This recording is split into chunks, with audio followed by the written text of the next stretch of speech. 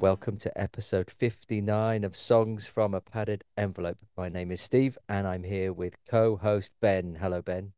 Hey there, Steve. We're on Zoom.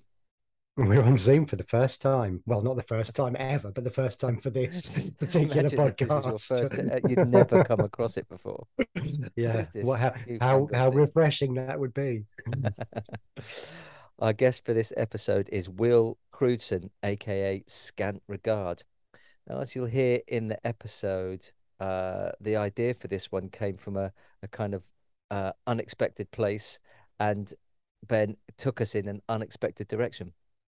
It did indeed, mate. I mean, I have to say, that I have always felt slightly conflicted by the nature and notion of the session musician as an individual, as a person, because it feels kind of so alien from my own experience as a musician. But this is a really sort of deep dive and a rewarding insight into um, the enthusiasm of someone that just can't get enough of making and playing music. Oh yeah, no choice, no say in the matter really, to a great degree. And like I said, it's not at all what we were expecting, but it is the story of a lifetime of music making, and it just kind of unfurled before the episode as we were kind of looking at. Will sent over his biography and stuff. So, oh my God, look at all this, look at all this incredible stuff that he's done. And then during the episode, it kind of unfurled before us. There's quite a lot to take in, really. It was because, like you said, the list of the amazing array of people that he's collaborated with, it reads like an epic list, doesn't it? And then, I think both of us in advance of the conversation had gone and checked out, well, one of the people he ends up playing with is one of his, pop star idols with Adam Ant. And I mean, it's going back and checking out Adam and the Ants is always a joy and a pleasure. And the way that Will speaks about the kind of matter of factness about how he was able to kind of establish this relationship with Adam and then become an integral part, and still is an integral part of the touring band. And then some one of the other stories around his kind of collaborations was around with Selector, wasn't it? And Mm. I love the boldness and assuredness of his confidence. He said that I'd never really played ska before, but then he got the sniff of an opportunity and went, and then next thing he's there touring with the band, and that yeah, stunning stuff. Really, really interesting as well. Yeah. Could we be bold enough to use the phrase journeyman in this instance? Do you think? Think he'd like that? I don't. I guess on some level he probably would, wouldn't he? I But think so. it's more than that, isn't he? Because he's not just in it for that, is he? Because whilst he's busy collaborating with people and being the journeyman and the session musician, there he is off doing the Rachel Stamp stuff and playing his own gigs happily. And when you asked him the conversation about, is this because he was about to go off on tour with Adam and the Ants, and you said, "Oh, was this your first kind of dive back into the live arena after the pandemic?" And then he reeled off about 10 things that he'd done since then. That no, Yeah. no, absolutely not. I was in New York the other month just doing some solo shows and that. So Yeah. yeah, it seemingly never stops for Will, does it? No, I guess he doesn't know who's going to be on the end of the phone when it rings because it's Yeah, so yeah. diverse and eclectic range of artists that he's been involved with. It's a really interesting episode, and like I said, it came from a very unexpected place. So a tip of the hat to the wonderful Richard Herring. Although he's got nothing to do with this other than the fact that Scant Regard provide the music for his podcast. But it's an excellent podcast, and it was the inspiration for. Oh, wouldn't it be interesting to speak to someone who made music for a podcast? Uh, Yeah, and aye, and aye. and here we are. So our thanks to Will for being on the show and being such a fantastic guest. And on that note, let's go over to episode 59 of Songs from a Padded Envelope with Will Crewdson. Hi, this is Will Crewdson, and my song is I Gotta Say. Hello, Will. Well, look, thanks for coming on the podcast. So, full disclosure, I reached out to you as a fan of Richard Herring's Leicester Square Theatre podcast, for which you've provided the theme music.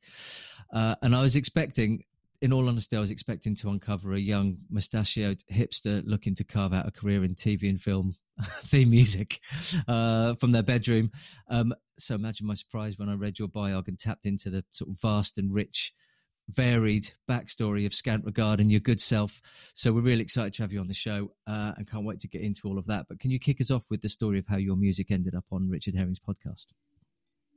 That was actually just through a good friend of mine, Chris Evans, not the Chris Evans, another Chris Evans. I think Richard Herring does mention him quite a bit and probably says the same thing, not the Chris Evans. But he was a friend. He's actually through a friend of one of my bands, Rachel Stamp. I think David, the singer from Rachel Stamp, went to school with him, and he's been working with Richard for a few years. And he saw me do my solo stuff live, and he liked the sound of it. And they were looking for like an exclusive track to use for the podcast, and he asked me, and it all happened very fast, actually. Yeah, I think it took about, I don't know, it only took about an hour to do that, really. So I'm very pleased that it was the right thing, because these things can go either way, really. You know, you can end up, making amendments to the cows come home, but this was very easy, so that's good. Yeah, he does refer to him as Chris Evans, not that one. Regularly. He does amazing stuff, Chris Evans, doesn't he? His Go Faster Stripe imprint for like comedy recordings and stuff is amazing. He just champions comedians in the UK and puts out work that no one else would put out, and has an amazing kind of catalogue of stuff that he's just sort of got on with releasing. He's really impressive. Yeah, cheers. Well, listen, there's so much in your story that we're keen to find out more about, but can you give us a whistle-stop tour of your journey to picking up the guitar? Well, originally I picked up a classical guitar when I was still at school. I'd already had piano lessons, and decided I'd prefer to play the guitar. So I did all the grades, up to grade 8, and I went to the Royal Academy of Music, actually, because my teacher was already teaching there he used to teach me from his house, and advised me to go there, and I managed to get in there. That was just kind of like every Saturday up till I was about 16, I think. And then I left school, left college, and just decided I just always wanted to be in a band, really. Always wanted to play electric guitar.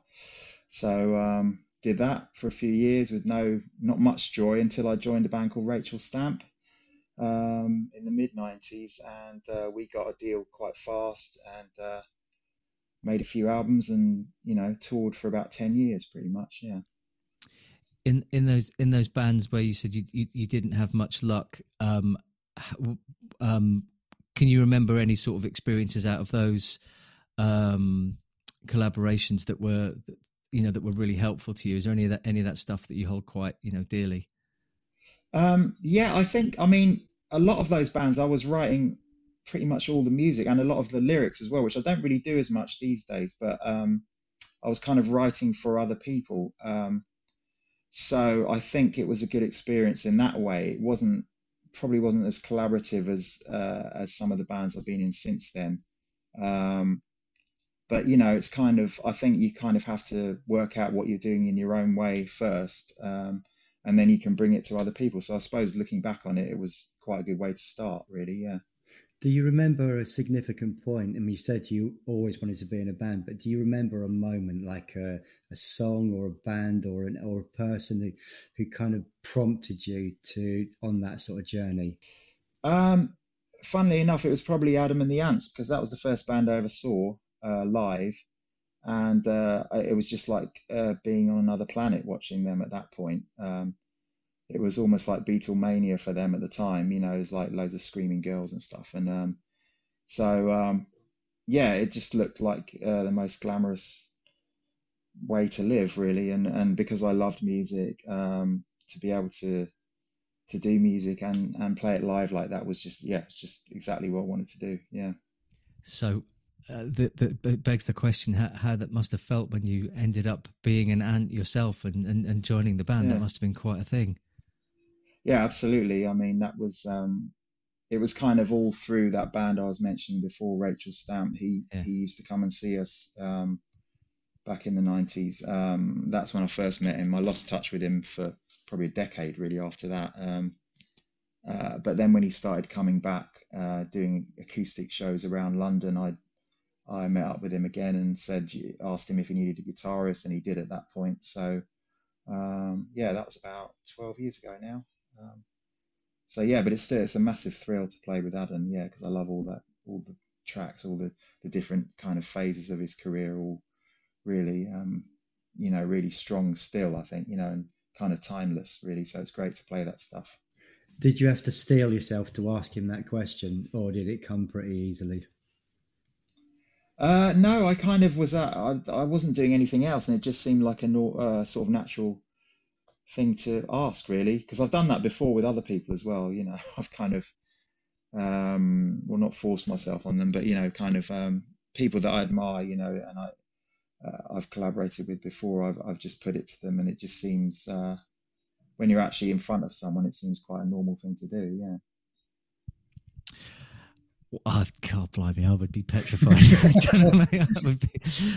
But no, fair play. And then, because you just don't know, do you? And then the door that opened for you, and to get on that, I'm imagining, when I'm thinking about you having that conversation, you're saying, well, actually, yeah, I do, is that lead up to that first rehearsal, and then like the first time you start playing songs together, those songs and those first couple of tunes, do you remember what the first song you played was in rehearsal?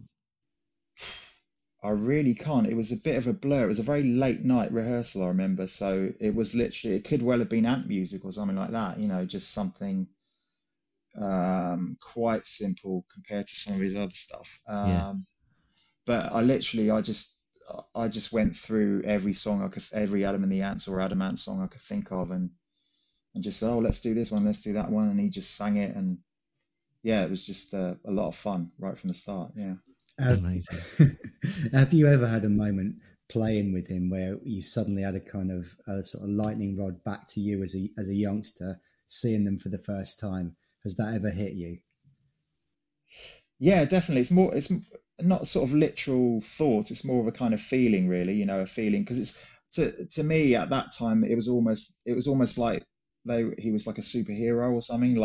Sounds ridiculous, but almost like sort of Action Man or something, in real life, even when I saw him live. So, and he still kind of makes an effort to dress up on stage and all that. And so you look to your side and you're thinking, wow, it's like kind of almost like I'm in a cartoon or something. It's great, because all my favorite bands always had great looks, and I love that kind of side of music when people make an effort to do that. Yeah. Well, that was something about, and continues to be something about Rachel Stamp, right? There was like such a strong look and personality to the band, and it's been a kind of ongoing adventure, hasn't it? Really, and I remember when I lived in London, and Ben and I were in bands in like the 90s in London. Rachel Stamp's name was ever present in the listings. I mean, you played just all the time, it seems. And how did that band come together?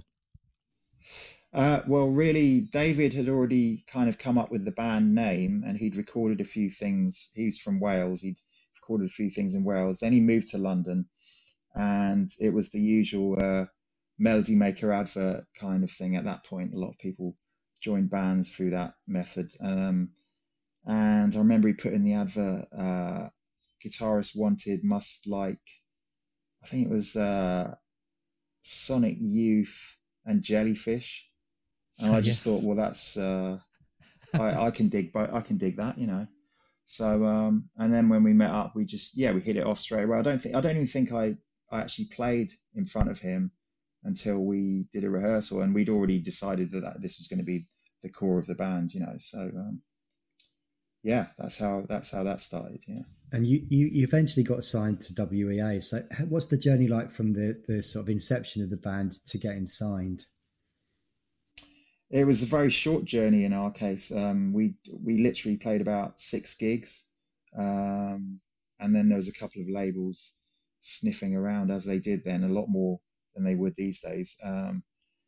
And WEA was one of them, and we really liked their attitude and the way they just wanted to make it. They did the whole spiel about making us stars and all this, and so we went with them. Yeah. Did you go down the route of demoing and sending out demos and stuffing them into padded envelopes and trying to kind of get attention that way, or was it from playing live that you kind of drew the labels to you? Well, David had recorded, as I said, he'd recorded stuff before he met me, and he'd actually got a publishing deal with that stuff. Those were demos, but very good quality demos. He'd actually gone in a studio properly. He had a friend who was an engineer in Wales that recorded it really well. So almost like finished masters really. So I wasn't too involved with demos until we were signed pretty much. Yeah, then we decided we'd written some stuff between us by then, and we started demoing for the debut album. Yeah. So there was a lot of, like you said, that it was a particular time in the industry when there was a lot of money sloshing around and people offering contracts, lots of large advances and stuff. Did it feel like a given that you were going to get signed? Were you surprised at all, or did you think, oh, that was always going to happen? It was quite surprising, yeah. But I think, as I say, we played so few gigs. There wasn't that much time to think, really. It was almost like, oh, right, we've got to go for a meeting here, we've got to go for a meeting there, and speak to Beggars Banquet or whoever, So it was kind of like a whirlwind of, excitement, really. I mean, it was great. It was like, oh, great, we can go on tour now. We don't have to worry. We can get some decent equipment. So yeah, that's kind of how it happened, really, very fast. What was your experience of those meetings and that whirlwind of meetings? Because it's I have some memories of that stuff happening, and it can very quickly become a bit of a feeding frenzy, and certainly, like you say, happens really quickly. But at that time in the 90s, certainly in the scene in London, that people weren't exactly. I found it quite difficult, actually. It was a bit of a sea of sharks in many ways, and I found it was people were quite willing to crawl over each other to get to the thing that they wanted to get, and I kind of didn't really believe anybody with what they were saying. There was a lot of bullshit involved. But that was sort of thinking about major labels rather than sort of the smaller independent ones. But were you cautious? Was the band cautious, or were you just? I mean, if you feel, it seems like you had tons of confidence about who you were as a band, so you had each other's backs, I guess. But were you cautious about the industry at that time?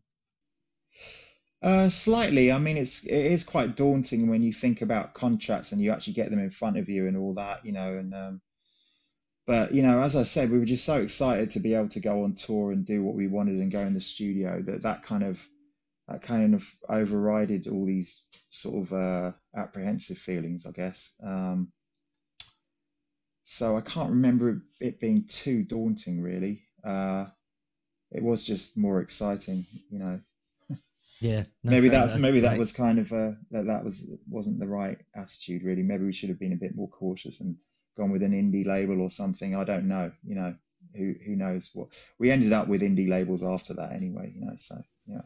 What was the story that took you from WEA to the independent labels?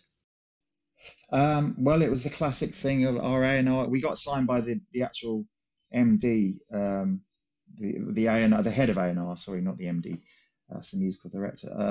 The head of A&R, and then he promptly left to go to EMI. Then he put out Babylon Zoo on EMI and had a #1 with that.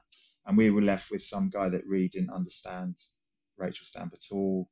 So it's kind of like this. I've heard this story so many times. It's almost like a cliche in the music business, getting the A&R guy that doesn't understand you because they didn't sign you and they don't have any interest in you, because it's not going to reflect on them if you don't, if you don't make it or if you don't do it for the label. So so it all went downhill pretty quick, but we still managed to record a whole album, and we managed to put all those tracks out on our B-sides and stuff after the deal. So yeah, but the album didn't come out. We had 3 singles, They put a lot of money into videos and um, the whole release process, but no one knew who we were at that point. Really, we hadn't really sort of started touring as hard as we did afterwards, and that's when we got our kind of following. Was after that record deal, when we just continuously toured the UK. Was there something in that experience about being dropped that made you kind of grab back all the control and say, okay, we're gonna take it on our own direction and make it happen for ourselves? Yeah, definitely. I mean, we were still really open to meeting people that would understand us and want to sort of move it forward with their ideas as well. Like, we got a manager after that, and that he put out our stuff on his label, and that was great for a couple of years. But yeah, I mean, I think at this point, if it had happened like 10 years later, we might have been more kind of independent thinking and just taking it more into our own hands. And we are, in fact, we're still going, and we are, in fact, going to try and release some new stuff, hopefully later in the year. So, and that'll obviously be a lot more, with all the experience I've had since then, it'll be a lot more independent and DIY, and we'll be more in control for sure. Yeah. So Rachel Stamp, as I said before, but I mean, you did loads of playing, in my memory, played a lot, and really busy live band. Have you got any particular kind of highlights of playing live, gigs that really stick out for you from that time? Yeah, I think, well, yeah, definitely when we headlined at the Astoria, which obviously isn't there anymore, but it was like a pretty prestigious large club in London, right in the West End. That was just an amazing feeling to feel like, oh, we've done this, with our songs and our fans, and yeah, it's a pretty big deal. And at that point, we literally didn't have a deal, and I think we were actually the first band to play there with no record deal, to actually headline it with no record deal. So that was quite a big deal, and it was just a great gig as well. One of those gigs where everything goes right, and amazing atmosphere. Yeah, so that one really sticks out. And what is it that drives Rachel Stamp like these days, Will? What is it that keeps you making music as a group of musicians? Well, we haven't done anything yet. But for the last sort of 10 years or so, we do the odd comeback gig and we play all the old stuff. So and it's great. But at this point, I think we're going to try and move forward. We just got an agent for the first time for, decades. So that's all falling into place really well. There's a guy that wants to put out some of our old stuff as well. Yeah, but I personally, I'd like to do some new stuff, and I think we're all in agreement that we're going to do that and get it out, and do some more touring before the end of the year. Is it the same, the original lineup? Is it the same members that have been involved throughout? It's still me and David, but it's Shahina and Robin, who kind of joined right after that period I was talking about with Warner's. We had a different drummer and a different keyboard player when we first got signed, but that's kind of this is the lineup that everyone knows, So this was the Stamp sound, I guess. The Stamp sound. I have to say, researching ahead of speaking to you, watching some of the Rachel Stamp videos and listening to some of the music, the guitar sound is ridiculous. It's so big. It's so big, isn't it? I'm going to ask a bit of a muso nerd question, but tell us a bit about your Rachel Stamp guitar sounds. But I mean, especially on some of those singles, it's just so huge. How did you go about developing your guitar sound, Will? Right. Well, I'm actually, the first album we actually released, which was called Hymns for Strange Children, I'm not that impressed with the guitar sound on that at all. I would completely change a lot of the stuff I was doing on that. And but the second album, Oceans of Venus, I listen to that and I wouldn't change anything about any of the sounds on that. So it's kind of a bit of a dichotomy for me. I don't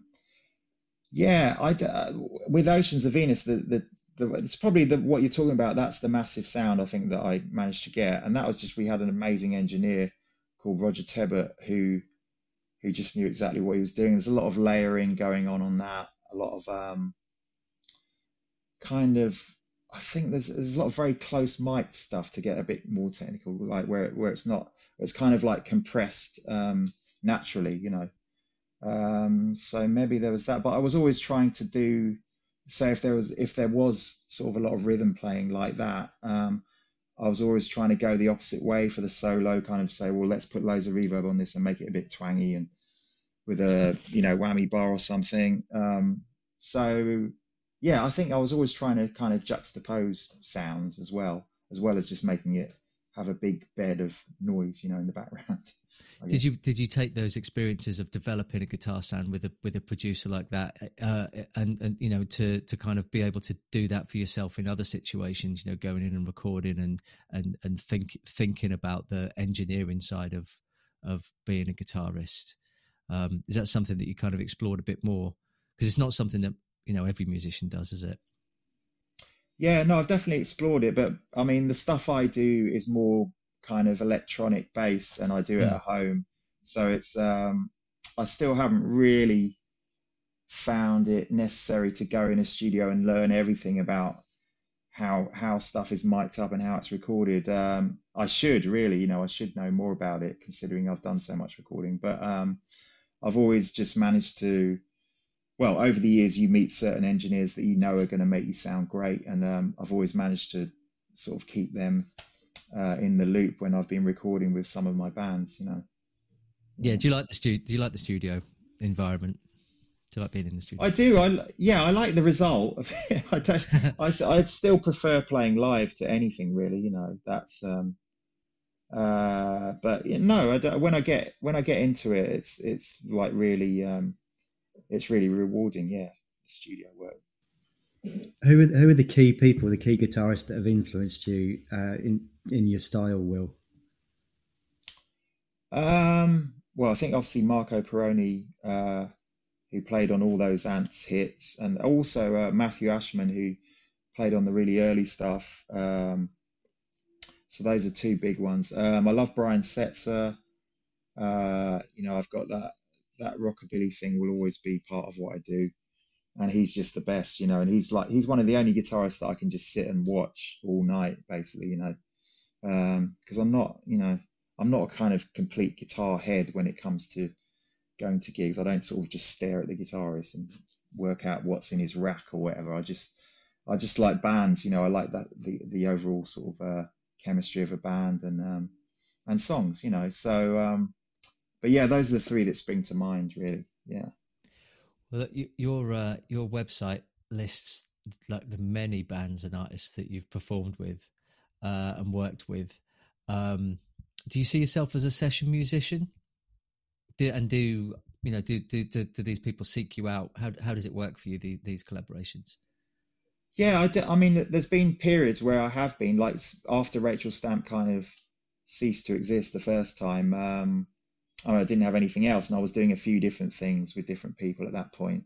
So I guess I was ostensibly a session musician at that point.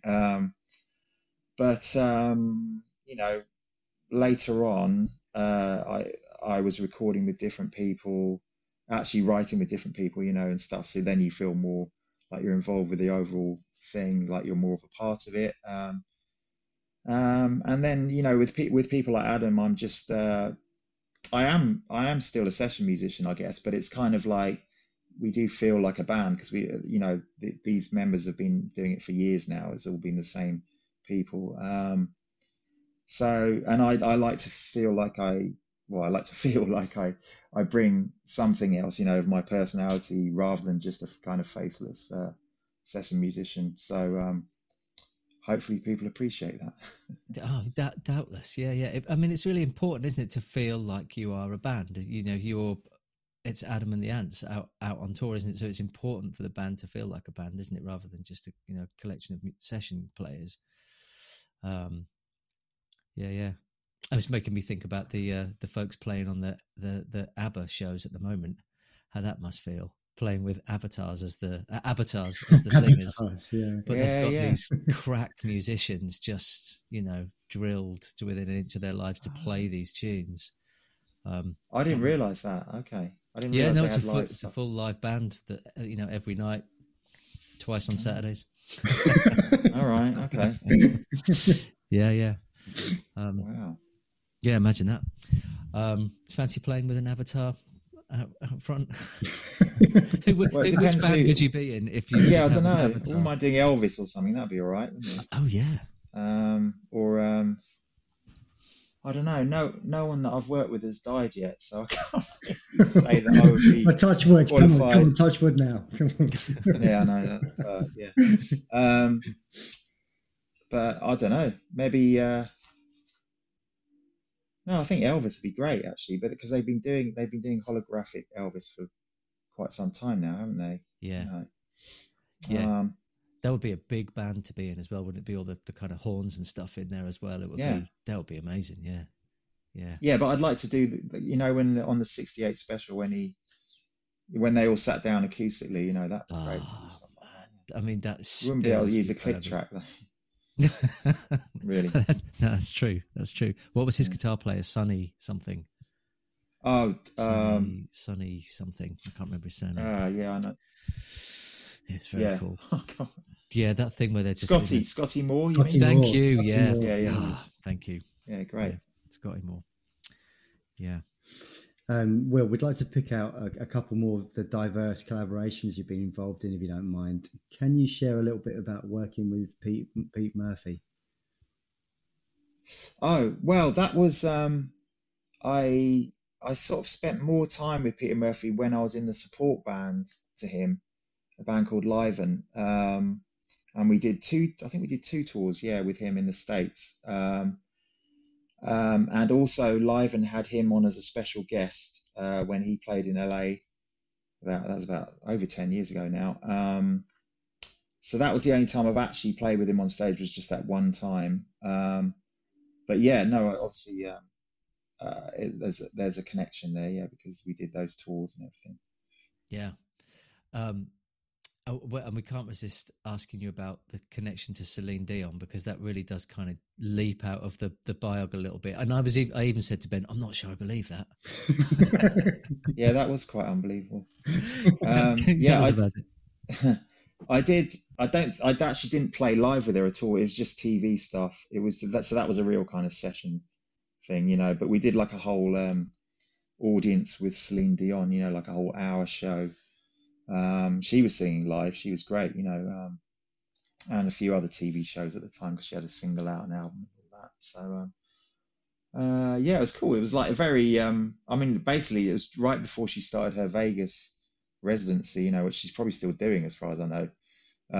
So they had all the dancers and all that, it was very Vegas, the whole thing. So no, it was a good experience, and she seemed very nice. So yeah. One thing I was wondering from reading through your resume is, do you ever sleep at all, Will? Because it looks like you're probably constantly on the go 24/7. Yeah, just addicted to caffeine, really, so that helps. Yeah, no, I do sleep, but I'll probably sleep well on this tour. I normally sleep better when I'm on tour, because you're only needed for a couple of hours a night, really. Who are you going out with on tour tomorrow? We're going out with Adamant tomorrow. We've got a whole UK tour starting Guildford tomorrow. Yeah, so it's about almost a month, I think. Are these the first post-pandemic shows, or have you been playing since before this? I've done gigs, yeah, but I haven't been on tour since like late 2019. So it's been a long time since that. But we did a load of festivals last year. And my other band, She Made Me Do It, we've been doing gigs, quite a lot of gigs actually around London. And yeah, I've done solo gigs as well. So yeah, I've kind of kept it going as best I could, apart from obviously the real lean period where everything was locked down, Mm. Did you find yourself being creative during that time, or did you go the other way and use it as an opportunity to not do anything? No, I did. I put out 2 albums in 2020, 2 solo albums and a couple of EPs with She Made Me Do It. So yeah, I found it quite easy to carry on being creative. Really, yeah. Yeah, that Luckily. sort of backs up what you were saying before, Ben, about you're not ever resting, Will. Yeah. Well, there's not much else to do, was there? You know, it's Well, I like, suppose, yeah, yeah. I suppose How, learn Japanese. how does it work with She Made Me Do It? What sort of circuit, what sort of level is that band at? Well, we're still doing like small clubs and everything, but it's good. You know, loads of people appreciate what we're doing. I think the songs are getting better and better, and we're really sort of tight unit now. We started off with kind of electronic backing track, but now we've got drums, so it's a lot more rock than it used to be. But it's really good, yeah. And we've done a few sort of, well, we did Whitby Goth Festival. That was probably the biggest one we've done. A few years ago, and we supported Altered Images a couple of years ago. That was great, and the Chameleons. That was a good gig. So Oh we've had wow. quite a few good, cool supports. Yeah. So looking for more of that after this tour. Well, yeah, just on that, I mean, we've talked a lot with guests on the show about the importance of community and a kind of supportive network or a scene. Do you see yourself as part of something like that? Yeah, there is a bit of that in London, I guess. I mean, we did a load of gigs with She Made Me Do It with this company called Camden Live, and they just do certain venues around Camden. Um, and that was cool because it was kind of the same kind of bands doing it, and you get to know people. Yeah, there's definitely a rock scene in London. Unfortunately, some of the venues are still going down. You know, like Nambucca near me just went bust the other week. So that's quite sad. But hopefully there'll be new ones sprouting up. You know, we hope. But is there a kind of network of people for you to tap into for support when you need it? Well, it's kind of all my kind of support. It's all kind of through doing online stuff, really, and it all kind of cross pollinates with the Adam and the Ants fans and Rachel Stamp fans, solo fan, you know, fans of what I do solo. So they all the individual kind of projects help each other, really, you know, as far as support from people goes. Yeah. Have you always been based in London? Yeah, I always lived in London. Yeah, I was born in like southwest London. I've lived all over London, but I'm in North London now. Yeah. So, and I mean, just going back to when Rachel Stamp was first starting in those sort of formative years and stuff, there were a lot of venues, and there was a strong kind of scene, you know, to be, you know, around studios and around rehearsal rooms and around, you know, venues and stuff. You said that you can still see that now, but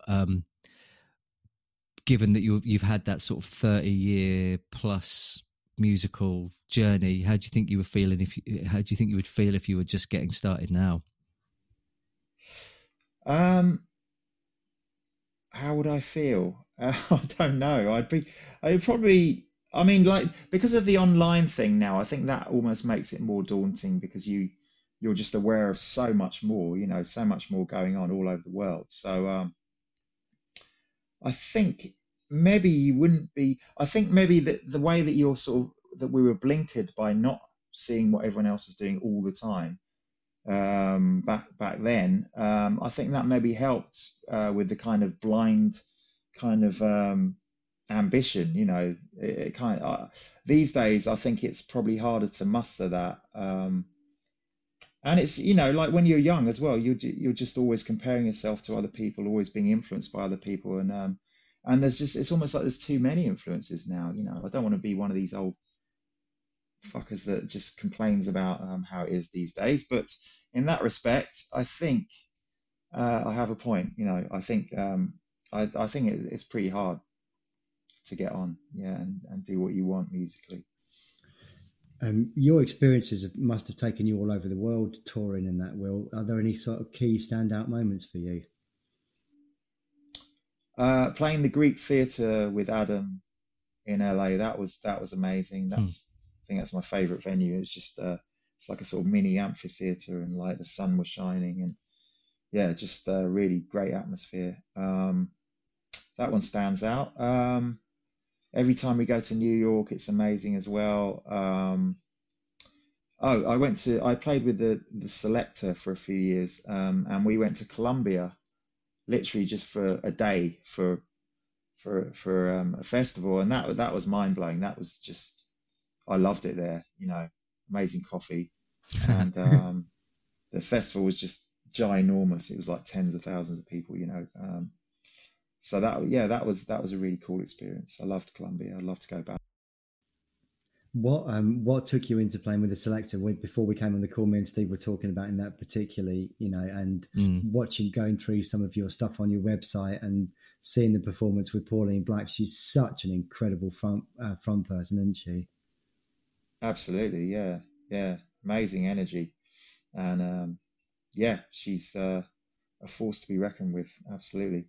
That was actually wasn't even through anyone I particularly knew that well. It was just someone on Facebook had seen that she'd I don't know if she'd posted or something that they were looking for a guitarist. So he mentioned it to me, and I just messaged her, and she said, "Oh, can you do this? Can you do that?" I said, "Yeah, of course."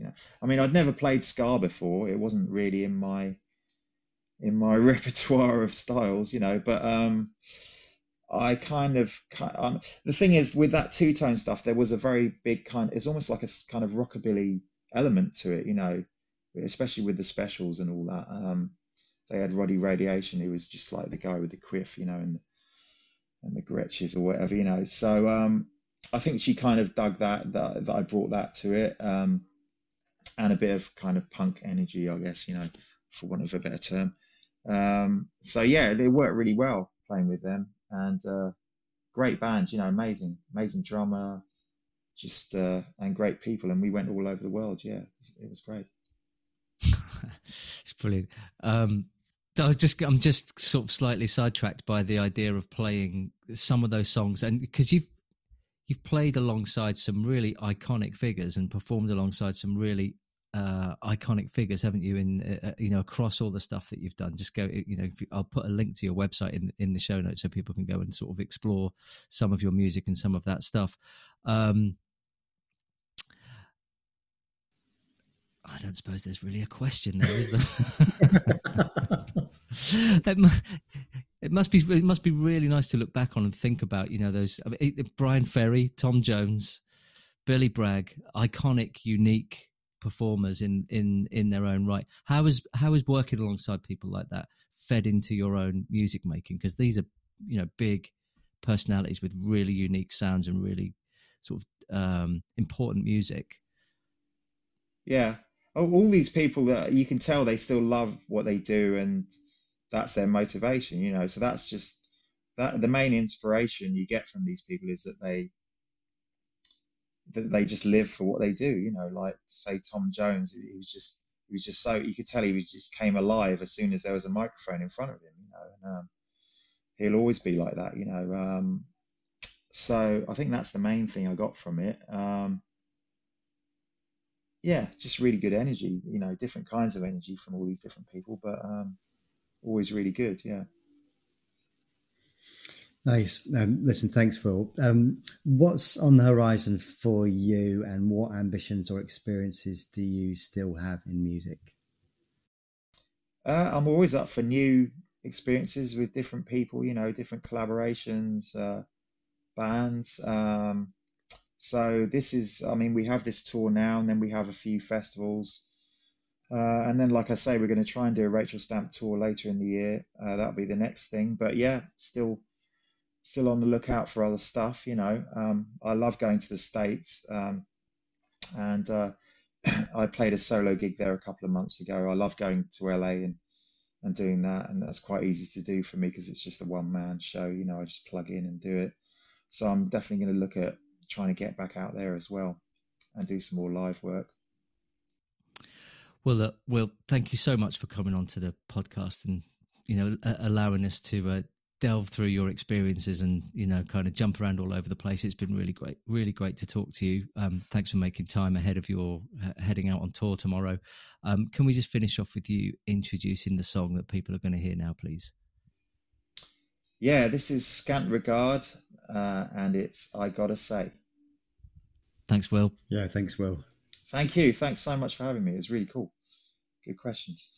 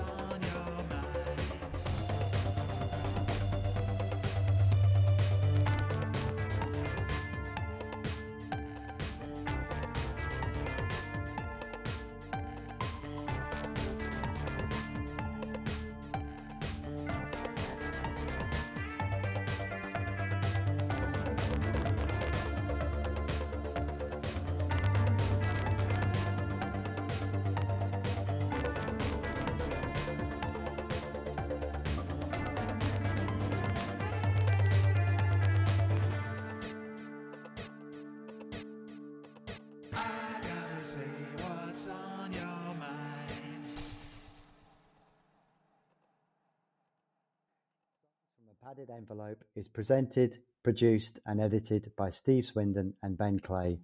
Music is by State Sponsored Jukebox. Artwork is by Matt Canning. Songs from a Padded Envelope is a Hidden Hive production.